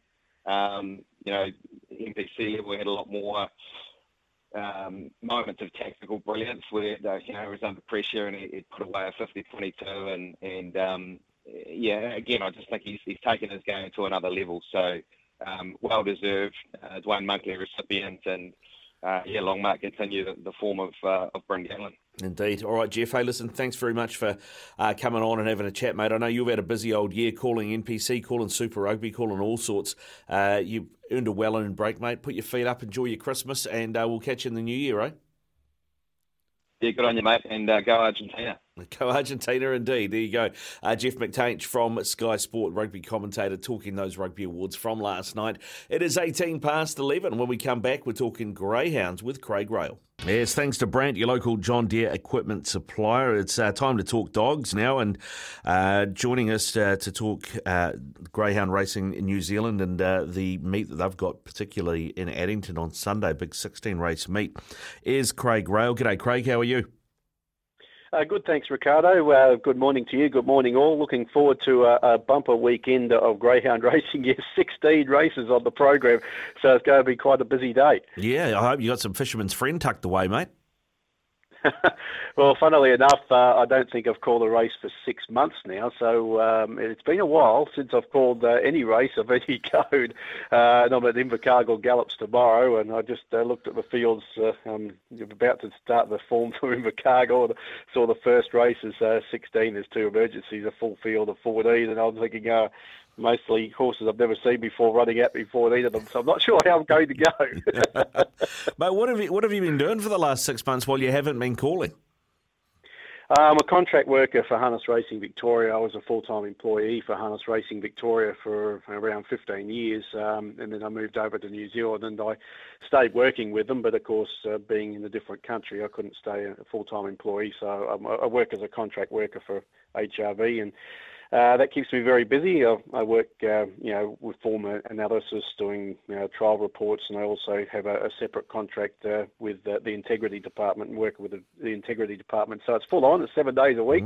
So I work pretty hard, and occasionally I get let off the chain, and I can call a couple of races here or there. Oh, that's what we want to see, mate. We want to see you back. I mean, in that 6 months, have you had the hankering? Have you found yourself, calling a two chooks running around in the backyard to yourself, like calling it like a race, just to keep it toned in? I've been calling a few races off the TV the last week, hoping that I can sort of tone myself back up again. But there's nothing like being live, and yet when the pressure's on, it's completely different. So, I've tried to study and do what I can to make sure that I'm up to standard over the next weekend, this weekend, and the oncoming weeks. But you never know until the pressure actually gets on you. When did you first start calling races, and how did you get into it? I was born into racing. My mum and dad used to take us to the races all the time, whether because I was born in Brisbane, or whether it be Eagle Farm or Doomben or Launton Greyhounds or Albion Park Greyhounds at the end. I've always been a trotting man, so we used to go to Redcliffe and Friday night and Albion Park over Saturday night. So it was just a natural progression, really, because we weren't really horse or greyhound people. We were just punters, or my mum and dad were. So I just seemed to love it, and I got into the grandstand, and I was calling from a tape recorder in the grandstand. But I used to race golf balls down the pool with my brother, and we used to run race after race after race, and I used to call them down the pool. So that's how I virtually started. We used to ride out the official race meetings of the golf balls, etc., and handicap them, etc. And my brother ended up being a handicapper in Queensland, and I ended up being a race caller for most of my life anyway. Mate, how have you found the transition? I mean, I'm born and bred in Queensland, all due respect, but Southland, the weather's not exactly the same. No, it's not exactly the same. Queensland's quite humid as well, and quite warm, particularly in summer. And in 3 or 4 months in Queensland, over spring, summer period, it's going to be hot every day. It's going to be hot. Then I moved to Victoria, and I work for Harness Racing Victoria, and Victorian weather can be a little bit like here in Invercargill. So after some 15 years in Victoria, I suppose I got used to the weather, but it still gets almighty cold here during the winter. Yeah, and being a Queenslander, you mentioned Redcliffe, and of course we've got the Dolphins coming to the NRL next year. I mean, who is your team? I know you've been here for a while. Are you a Broncos man? Are you a Warriors man? Or you think you might punt with Wayne Bennett's new side? No. I've always been a Penrith man, and I know they've won the last 2 grand finals, and I suppose a lot of people are Penrith men now. I absolutely adore Penrith, and I sit here and I yell at the TV, and I tell my fiancée I've become a completely bit different person when Penrith's playing than I am normally. The Pink Panthers. We'll crack ahead of this weekend. I mean, you mentioned 16 races on Sunday out of Invercargill. It's such a big field that if you go on the TAB website, they've actually created a second meet. So you got meeting 3 at Invercargill is races 1 to 10, and then meeting 5 is called Invercargill Extra, races 1 to 6. Yes, they do that quite often with the greyhounds with so many races. So I'm looking forward to the challenge. Greyhound racing's probably my worst of the 3 if you wanted to rank how I call. Harness racing has been my passion, and of course working solely for Harness Racing Victoria for 15 years. Like I never called the greyhounds or the gallops for 15 years. I did in Queensland when I was working for 40AB, but when I was working for Harness Racing Victoria, I was solely calling the trots. So it took me a little while to get back into the swing of things when I came over here and started calling the 3 codes again. And now I'm not calling often. It might take me a little while get back into the swing of things again. But I'm hoping that I'm going to be okay, but when you get a field where there's a few Huanuis in one race and there's a few no's, in another race, in the end, when there's so many, and you listen to Mark Rosanowski call all the big times, and there might be 8 big times in one race. It's pretty tricky times. So we'll sort of work it out as we go, and I hope I'm up to standard. But we've got Far South Challenge heats. Some outstanding heats there, and there's some sprinting feature heats as well. The first Far South Challenge heat sees Postman Pat up against the Parwa Superstar. That should be an absolute cracking race. And then the second heat has Talbingo Bale up against the likes of Charlotte Lewin. Big Daddy, who's on the rise, has had 7 wins out of 8 starts, so that's a really good heat. And in the feature sprints, you've got Levi Vale in the first heat, which would be very hard to beat. Power Rider, who's won 16 of 28 in Heat 2. The local there, Buster's brother, will run a bit of a race from out in box 8. He loves it out there, and he can run really fast time at Invercargill. And the last heat, Corborn Cardi, who was very good at Addington yesterday, will do battle with the likes of Victoria Liu, and of course another one of the locals there loves to lead, Southern King. So that's a rundown of some of the feature heats of the day, and they are outstanding greyhounds. So I'm really looking forward to it. Yeah, no, it sounds like it's going to be a massive day on Sunday. Craig, thanks very much for coming on and having a chat, mate, and best of luck getting back into the call, and I hope you have a good time. I hope you enjoy yourself getting back into it, and I'm sure your calling of the hounds will still rank ahead of your calling of the golf balls. I used to love calling the golf balls, I can tell you that right now. I used to call... we used to ride out as if they were Inter-Dominions or Country Cups, or every golf ball had a name and every golf ball had a record. I used to love doing that. Good stuff, Craig Rail. Thanks for your time, mate. Great to talk. Have a fantastic weekend. Oh, thanks very much, Ricardo. I appreciate the time. Cheers. Craig Rail there with us talking dogs. You can tune in every Sunday from midday for Greyhound Racing New Zealand's Dog Speed, hosted by Mark Rosanowski and Dan Roberts.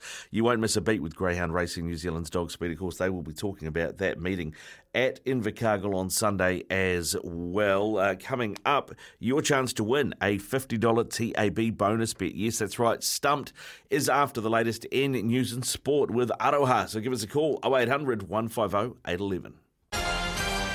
Ian Smith's had a good match here. Stumped by Smithy. Ian Smith really is top class at his job.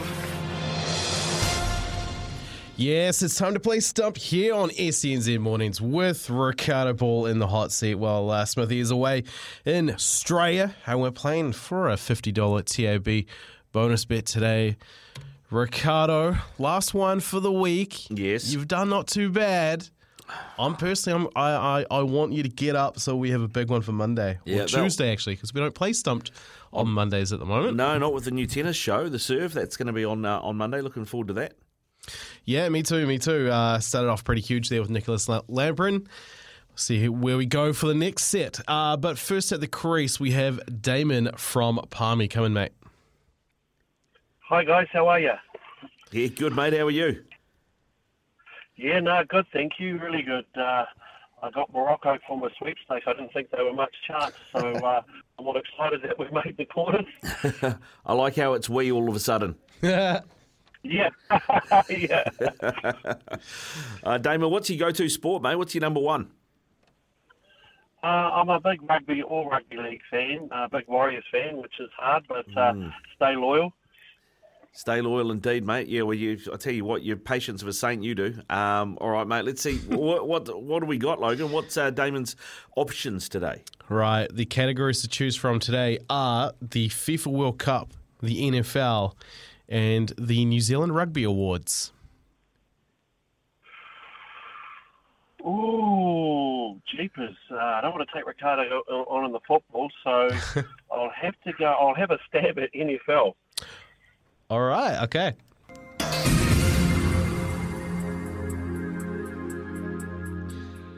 To be fair, I thought you were going to go with the Rugby Awards. All right, NFL, here we go. First question for you, mate. With a record of 11-1, who is currently the most successful team in this year's NFL? Oh, that would be the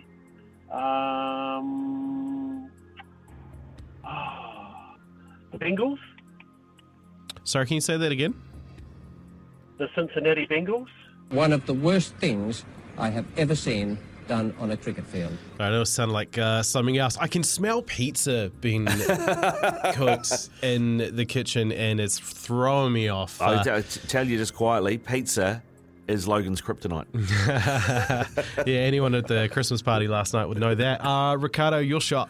The Philadelphia Eagles.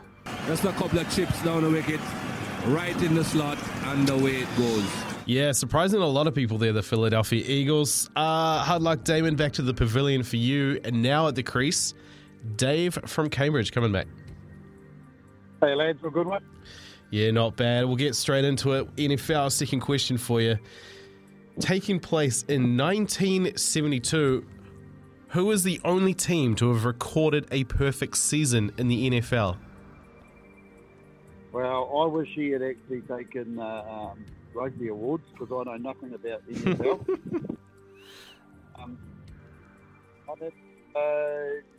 The Dolphins.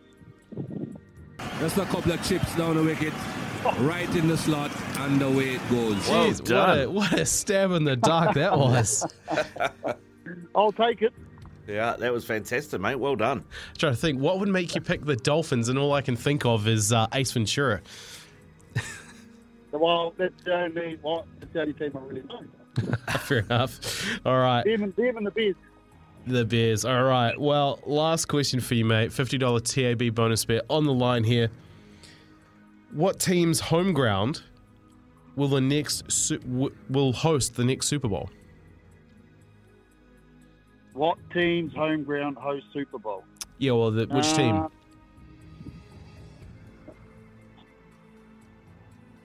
The team. One of the worst things I have ever seen done on a cricket field. Ricardo. Well, he said Phoenix because I think he's probably he's not too far away because isn't it the Arizona Cardinals' home ground that the Super Bowl's at this time round? Just a couple of chips down the wicket, right in the slot, and away it goes. But they don't play in Phoenix, do they? This is the redemption for Tiatatu and the ballpark for you, my friend. Yes, I won't accept Phoenix, but I do accept the Arizona Cardinals, as that is the name of the team. Poor, stumped you, mate. Unlucky. Sorry about that. Oh, well, okay, we go. Well, you have another crack, mate. Have another crack during the week next week. What's exciting you this weekend, mate? What are you looking forward to? Definitely the quarterfinals of the soccer, mate. I backed Argentina probably about 3 months ago, so that's what I'll be watching. Yeah, the racing. Yeah, what did you get Argentina at then? 16s. Good times, mate. Well, fingers crossed it comes in for you. It's certainly not the worst shout. If they get past the Dutch, they'll probably have to play Brazil before the final. Yeah, I just think Lionel Messi is running that team so superb at the moment that they're a top chance, I reckon. Yeah, no, I reckon you're onto something there. All right, look forward to it, mate. Good luck and enjoy the footy this weekend, eh? Beautiful. Cheers, boys. Cheers. All right, it is 20 away from 12 here on SENZ. Mornings with Ian Smith. Of course, Smithy is away calling the cricket, I should say, over in Australia. When we come back, we're going to talk harness racing with Greg O'Connor. We are 14 away from midday here on Mornings with Ian Smith. Thanks to Brandt, your local John Deere equipment supplier. Joining us now to talk harness racing is Greg O'Connor. How you doing, Greg? Excellent, thank you, Ricardo. How's your Friday going? Oh, mate, it couldn't be too much better, mate. I'm finishing in about 15 minutes and then meeting a mate for a beer. So it's on the up and up. It's on the up and up. Yeah, sounds like a good way to spend a Friday afternoon. Yeah, indeed, mate. How about yourself? What have you got lined up this Arvo? Look, it's pretty busy harness racing-wise this weekend because we go to Alexandra Park tonight, a couple of feature races there. Looking forward to the Caduceus Club Northern Breeders, which is the lead-up race to next week's $100,000 Group 1 Queen of Hearts at Alexandra Park. Not only that, Copy That resumes tonight. First up since he won his second New Zealand Cup, so he goes round in race number 8 tonight. Also, Addington Raceway, they race this evening. They've got 11 races. They've got packed set up there, both at Alexandra Park and at Addington, with the Christmas at the Races theme. So basically, you can't get a seat in either joint. A lot of people want to have their Christmas parties, their work parties, and great way to spend it at the Trot. So both of those venues full this evening. And then tomorrow night, it's the Inter-Dominion Grand Final. So looking forward to them coming to us from Melton. Kiwi interest and a little bit robbed, Ricardo, with Bolt for Brilliance coming out after being right up the top of the Trotters section. So, yeah, that was a bit of a shame. But we've still got Kiwi interest in a horse called Queen Elida, who's New Zealand owned, was formerly trained here by one of the owners, Tony Barron. And it's been a big week for the Barons. So the three brothers, Clark, Ken and Tony, collectively they've trained over 2,000 winners. They're very, very good horsemen. And they lost their father, Ron, this rider in that final, and she's got a good chance. She's been driven by Chris Alford, and she's trained by expat Kiwi and Cantabrian and Brent Lilly, who knows his way around a trotter. So we wish the connections well there. So plenty on. They haven't even got to the Green Mile Day, Ricardo, on Sunday out of Methven, where both the Pacers and the Trotters get their opportunity over the short course to race for some good money there. Yeah, what have you got? I mean, you're always good for a tip, Greg. What have you got in the Green Mile? Look, the two Green Miles, they probably haven't got the depth that they've had in the past. In saying that, they're racing for 20,000 in the Trotters Green Mile, and the best horse in it is Mataderos. He is a grass track specialist. Get this, Ricardo, he's had 10 starts on the grass for 8 wins. So he loves it when he gets on the green surface, and John Dunn will be doing the driving for Robert and his wife, Jenna, his father, and of course his wife now training in partnership for the last couple of seasons. So he's flip of the coin. He's $2, but for most people, Ricardo, he'll just line up and win that, and I think he will. The Methven 4 Square Green Mile, a little bit more difficult, tricky sort of a race, plenty of chances. Celtic Spirit's been excellent in his 2 runs, but he steps well up in grade for this. He's come up at $3.50 favourite for that race. I give Coravelli Star a good chance. Mileless, loves the mile. It's been placed in all 3 runs over the short course. Will definitely press forward. Should be somewhere near the speed. $6.50 Regan Todd and Cherie Tomlinson combined. So, yeah, I reckon Mataderos into Coravelli Star. You could probably even go win Mataderos, top 3 Coravelli Star, and still get sort of $4.55 for your dollar. So, yeah, that might be the way that I go. Yeah, it's all about gluing them together and getting some value, right? Absolutely, that's the way. And going back to tonight, Darling Me's probably as good a mare going around as we've got at the moment. She's $2.20, and the Cup winner, $1.55, copy that. So, you're talking about $3.30 for your dollar for 2 of the best horses in the land. So that's probably not a bad way to play it either. I mentioned the Inter-Dominion before. We've got the Australasian Young Drivers Championship going on at the moment, and Kiwi Sam Thornley leads the way there. So he's got 2 drives today at Bendigo and then 1 on grand final night out of Melton. So we've got a great record in that series. Ricardo and Sarah O'Reilly's driving it along with Crystal Hackett. Sarah won the last Australasian Young Drivers pre-COVID back in 2019. So, we wish the 3 of them all the very best over the last couple of days. But Sam's certainly in a pretty good spot to go close to winning that series and continue on that legacy. Yeah, it's fantastic, mate. And you were obviously on air as well on Sunday with Trot's Talk. I know that Mick's away at the moment. So what do you got happening there? He'll be making an appearance. I'll be getting him up nice and early, Ricardo. So from 11 o'clock, I want him to wrap up the Inter-Dominion from the night before. So good luck with that. We both know how he likes to socialise, but we'll have a crack at that. We'll be able to wrap up that Australasian Young Drivers, and We'll also have a decent preview of the Methven meeting on Sunday. Catch up with the key players. I see Brendan Hill's got a strong hand in his stable there on Sunday.